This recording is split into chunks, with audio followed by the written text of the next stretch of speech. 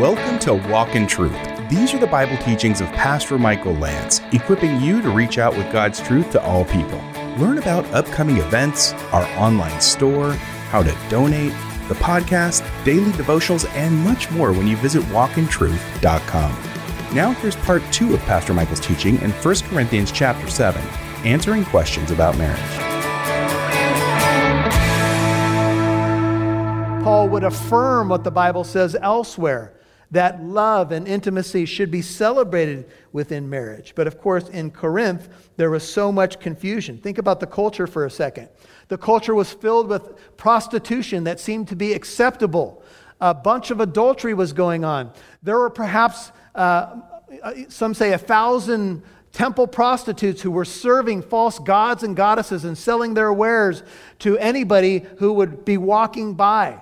There was all kinds of sexual sin everywhere. So some of the Corinthians, when Paul came into town, they opened their heart to the gospel. Paul spent 18 months teaching them the word of God. But many of them were still confused, and they had brought all of their paganism, all their pagan past, now into their new relationship with Christ. Imagine if someone was a temple prostitute, or someone was cheating on their spouse all the time and thought it was acceptable, or someone was even involved in the temple and false worship to gods and goddesses through sexual sin. Imagine all the baggage, all the potential baggage that could come into the bedroom. Now you receive Jesus Christ, and now you get a biblical view of what your sexuality should look like. There's a lot to fix. There's potentially a lot of hurt. There's potentially a lot of wounds, a lot of misunderstanding, a lot of pain, and even a lot of forgiveness that would have to apply to marriages. And so this is what Paul is saying. Paul is correcting their view, and he will go on to do that in the chapter. It makes absolutely no sense that Paul is saying not to touch a woman or not to get married, and then he goes on for the next several verses talking about intimacy in marriage. He would be refuting his own argument. That's why verse 1 has to be a line from their letter and their misunderstanding about God's plan for marriage. Paul, says one writer, is reacting to a particular situation at Corinth, not offering a compendium of his views of marriage and sexuality. You have to see that because Paul doesn't talk about a lot of different things as it relates to marriage, because he is dealing with a specific situation. We could talk about other scriptures, for example. Genesis 2:18 says, "It's not good for the man to be alone. I will make a helper suitable for him." Proverbs 18:22 says, "He who finds a wife finds a good thing and obtains favor from the Lord." Proverbs 31:10 says, "An excellent wife who can find? Her worth is far above jewels." So Paul is not contradicting biblical revelation. He is simply correcting something that's amiss in the Corinthian mindset, and things that we need to know as well. People who forbid marriage would be wrong. They would be false teachers. Hebrews 13:4 says, "Let marriage be held in honor among all, and let the marriage bed be undefiled. For fornicators and adulterers God will judge." God highly honors marriage because he instituted marriage. It is his idea. If your marriage simply stands by the state seal of California, you're not going to make it. God wants your marriage to stand because of a covenant that you made with your bride or with your groom before him and a group of witnesses. He wants you to be true to that person for your whole life, to find a beauty of relationship that even will speak of the gospel. But there were some in Corinth that had decided that since sexual sin was part of their pagan past, maybe they shouldn't have sex anymore at all. In fact, there are indications here that some of the Corinthians, maybe male or female, decided that sex is bad. They got saved, and so they were going to become celibate even though they were married. They thought that their new life in Christ meant that they lived now on a spiritual higher plane. Gordon Fee believes that maybe these were some of the Corinthian women. Imagine this. Imagine a woman gets saved. She becomes a Christian. She's married to a non-Christian man. Maybe she thinks that if she's going to be with him sexually, somehow she gets polluted or compromises herself before the Lord. There were some that believed that sex, intimacy in marriage was part of the old life. And now that we're in Christ, we're like the angels who are neither married nor given in marriage. So imagine you're a husband, you've come home from a long day at work, your wife comes home and she says to you, honey, I've made a decision I need to let you know about. What's the decision, babe? Well, the decision is I'm now going to be celibate. Can you imagine the husband? What? You've made this decision all on your own? What are you talking about? You're going to be well, sex is bad and it's evil and you know what they do in the pagan temples and all of that. And I think we need to live on a higher plane. Can you imagine the spouse, whether male or female, going, help, Raggy? What do you do now? Can we FedEx this letter to the Apostle Paul? Is there any overnight service? Because now that spouse would be stuck. If you've committed yourself in vows to another person and that person will no longer be intimate with you, you've got no other options biblically. You're stuck. You've made a commitment to be pure and to be faithful to this person and have your sexual intimacy be only for them and they for you. And if they say no more, you're going to go, uh-oh, this is tough. And over the years, because of the fallenness and the weaknesses of ourselves and the things that we struggle, sometimes, let's face it, sex is used as a weapon in some relationships. For some, the bedroom has become completely cold, and essentially two people are just living as roommates. Now, there are factors that go into this. Busyness, stress. We could have, as the years go by, we could have a poor self-image. And for some of you, it's captured in one word: children. Because children can make it difficult. Moms get tired. They're giving so much to the kids. And all of a sudden, hubby comes home and he's one more person saying, hello, I'm over here. Remember me? So you have to make some adjustments. You have to be patient with one another. You may have to make a date. You may have to get a better lock on the bedroom door. You may have to send the kids to grandma's house for the weekend. Are you picking up what I'm putting down? This is the reality of life. We don't just demand that, oh, you need to be with me. By the way, the Bible says, I'm glad I went to church today. You belong to me, woman. You belong to me, man.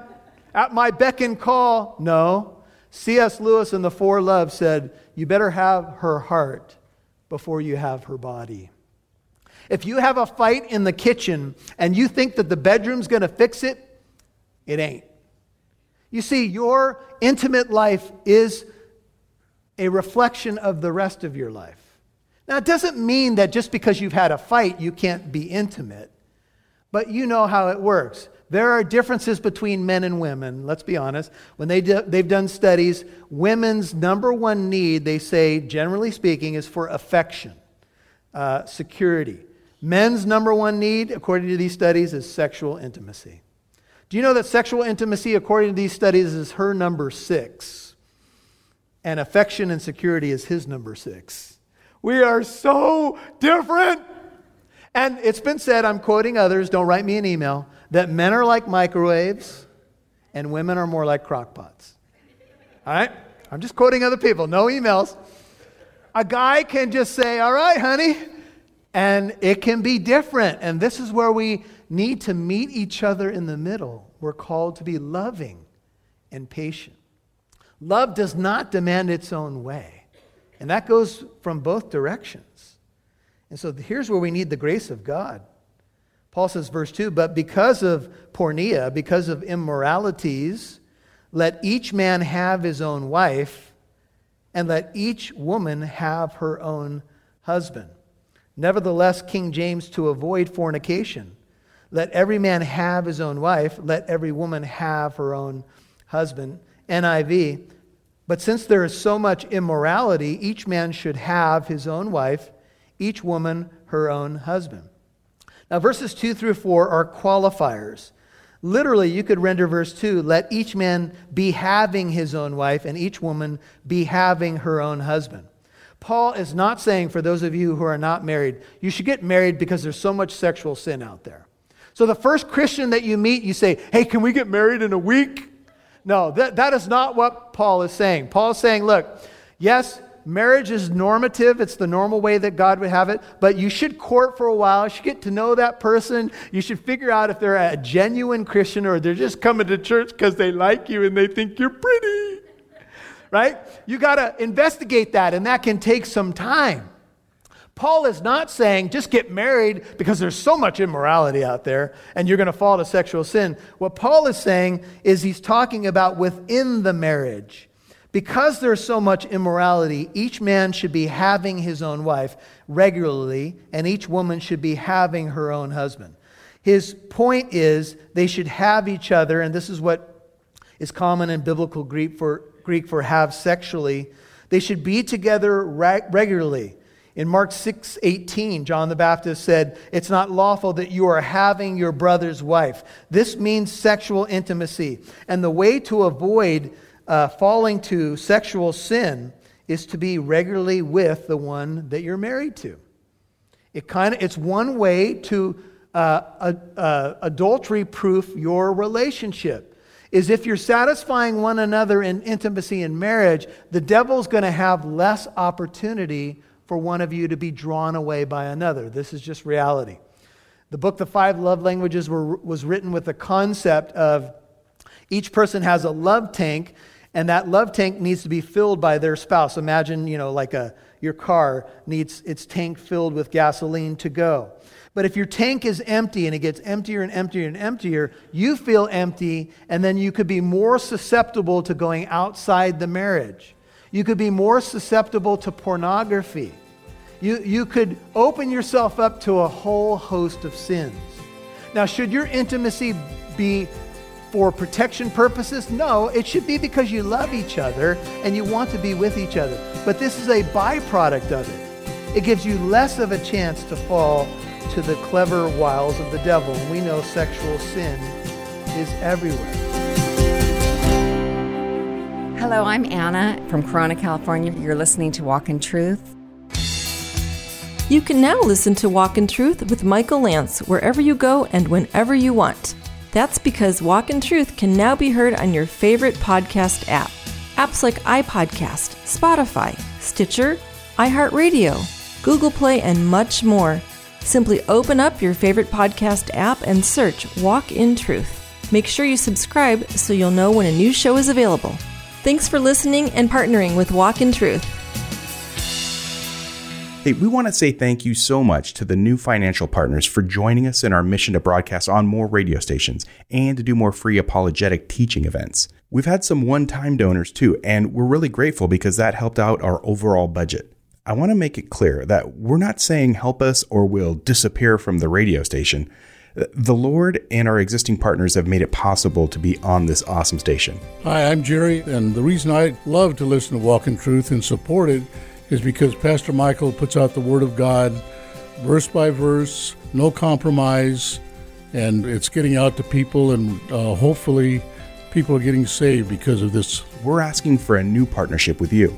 If we can get more listeners to commit to giving at least $30 a month, we can reach our goal and join more radio stations and do more events to reach the community. And did we mention that some of those stations are secular ones?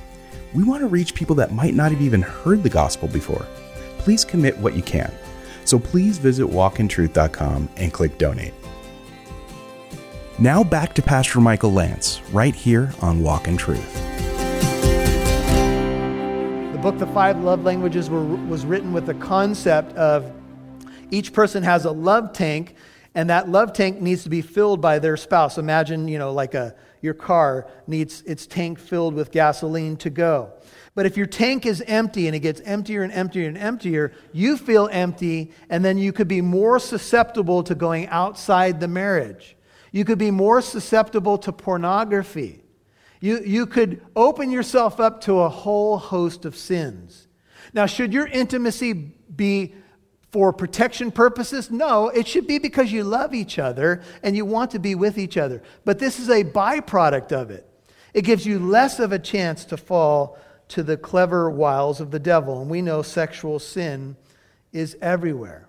And so Paul says, let the husband fulfill his duty. The verb is a present imperative to his wife. And likewise, notice that there's a mutuality here, a balance. Likewise, also the wife to her husband. Let the husband, King James, render to his wife the affection due her, or the due benevolence. That was the New King James. Due benevolence is the King James. And likewise, also the wife to her husband. Some have commented that the idea here from the King James and New King James is that it is benevolent. It's not simply a duty, it's a kindness. When you are with your spouse in this way, you are being benevolent to them. You are taking care of a legitimate need that they do have.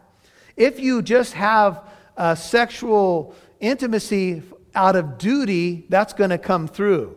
If you say to your spouse, all right, if we have to, then that's going to push them away from you as well. Now you say, well, Pastor Michael, what do I do if my drive is different than my spouse's drive? Then you try to meet each other in the middle and pray a lot, right? Because you have to find, this is what marriage is. It is about compromise. It is about trying to find the best to bless the other. But if marriage is about the Christian life, that you're going to be other-centered instead of self-centered, I'm sure that as a couple you could figure this out. I'm sure you could figure out a good rhythm for the two of you that makes sense, where you're not demanding or making claims to duty, but you're doing it out of love. Because where love is, the devil has no place. Amen? If you do what you do motivated by love, the devil will have no opportunity. Marriage is not about demanding your rights. It's about loving somebody so well that mutual affection is just natural. You want to be together in that way. It doesn't mean that your affection always leads to that, but it means that you love each other that much, that you desire that closeness. And so this is what Paul is saying. The Old Testament view about sex was very positive. It emphasized mutual satisfaction. The obligation is to have a satisfying sex life. Read Proverbs 5:19. I read it to you last week. Read the Song of Solomon, which is off limits until you're a certain age, even in Jewish circles, because it is very erotic. The idea here is that we are to have a healthy sex life within marriage. But I have to tell you that some of the ancients kind of got this wrong. In fact, they would argue that the only time that a husband and wife should have sexual intimacy was for procreation, to have children. Do you see Paul talk about that anywhere in this passage? Nope. Paul does not talk about procreation because sexual love is not just for having children. It's for your oneness. It's for your connection. Listen to Josephus, the Jewish Roman historian. He says, quote, "The law recognizes no sexual connections except the natural union of a man and wife, and that only for the procreation of children," close quote. This is Philo, Jewish philosopher, lived a little before the time of Christ. He snares that when married partners are having intercourse for pleasure, instead of for procreation, they are acting like pigs and goats, close quote. That's ridiculous. That is not what the Bible teaches. The Bible teaches that a husband and wife come together regularly for their intimacy, for their closeness, for the love and affection and joy that they enjoy with one another in the bedroom. And so it should be obvious that celibacy is not for marriage. And if a Corinthian person came home and said, "I'm now celibate," it leaves the other spouse or the partner in a very difficult spot. And that's why I kind of joke that maybe they're saying, "Send the letter to Paul, FedEx, overnight, please. I'm dying over here," somebody might say. Because it is a legitimate need to be satisfied, of course, in the context of marriage. And so that's why Paul says the wife can't just make this dogmatic claim. The wife does not have authority over her own body. She can't just say, "Now you can't touch me anymore." But the husband does, and likewise also the husband can't say, "I don't want to be with you sexually anymore," does not have authority over his own body. The wife does. I want you to notice in a very male-dominated culture at Paul's time, there's a mutuality here. It includes male and female. And that would indicate that maybe this was going both directions. Maybe some men had said, "I'm not going to be with you anymore. I'm going to now be celibate," and whatever. And Paul has to address the issue. When he talks about the body not belonging to the wife alone, but to the husband and vice versa, Paul's comments are probably from the Song of Solomon. Because remember, Paul was a Jewish scholar. Song of Solomon 2:16 says, "My beloved is mine, and I am his." Song of Solomon 7 verse 10 says, "I am my beloved's, and his desire is for me." The Song of Songs is about sexual gratification. And the type of intimacy that Christians should enjoy is Song of Solomon type of intimacy. Now, there are going to be different seasons. There are going to be factors. There's going to be need for patience. There's seasons of life. There's stress. There's pressures. There's self-image. There's physicality. There's all these factors where we're going to need to be patient with one another. But you can see how even some of the ancient big names of years gone by got this wrong, and they put a wet blanket on the bedroom, and it was sad and unnecessary, and maybe it led people to having the wrong thought about intimacy and even could be a reason for sin. And so finally in verse 5, because I know you probably can't take much more, Paul says, "Stop depriving one another, except by agreement or mutual consent," NIV, "for a time, that you may devote yourselves," the idea of the word is school, so it's a devotion singularly focused, "to prayer," if you have a New King James, fasting and prayer, "and come together again," that is sexually, "lest Satan tempt you because of your lack of self-control." Remember, he's addressing a specific situation in Corinth, and he says to them, "Since you wrote me the letter, here's my answer. Sexual relationships in marriage is blessed by God. Stop depriving one another. Stop it. You need healing in this area. You need to be with each other, regularly speaking. And if you decide to not come together, it should be, verse 5, by agreement, which indicates that a couple's having good communication about their sex life, and only for a time or a season or a short time that you can devote yourselves to something that God may call you.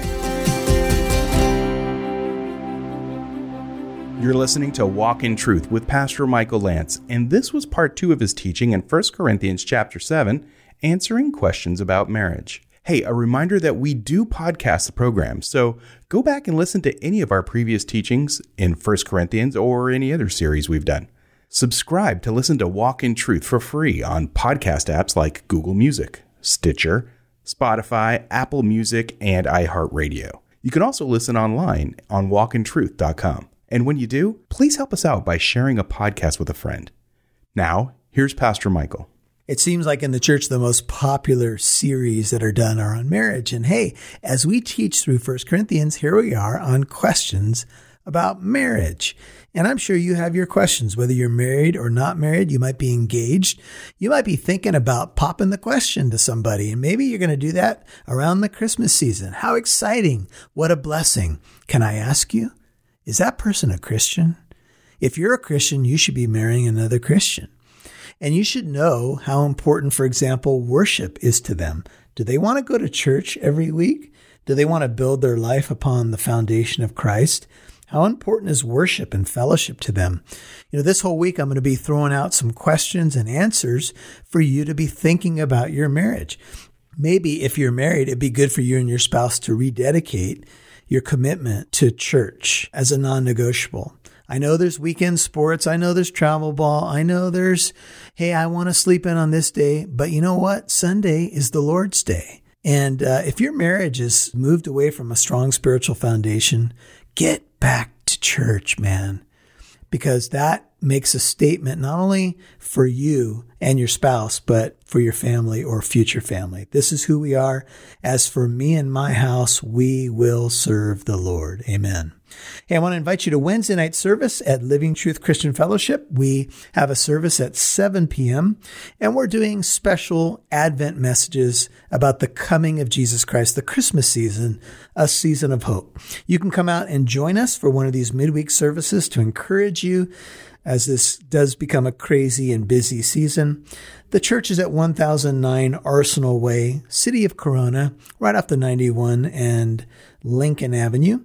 You can download the Living Truth Christian Fellowship app in your app store. Look for the red logo with the pillars.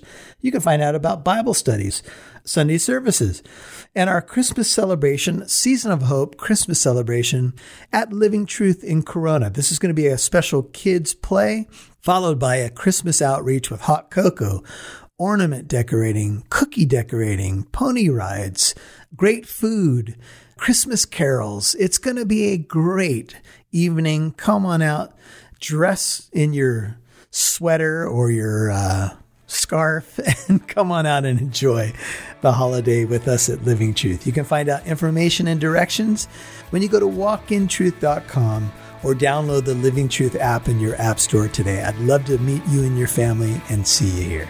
God bless you. Tune in tomorrow as Pastor Michael continues his study in 1 Corinthians chapter 7, answering questions about marriage. I'm Mike Massaro. Thanks for listening to Walk in Truth. Our goal is to equip you to reach out with God's truth to all people.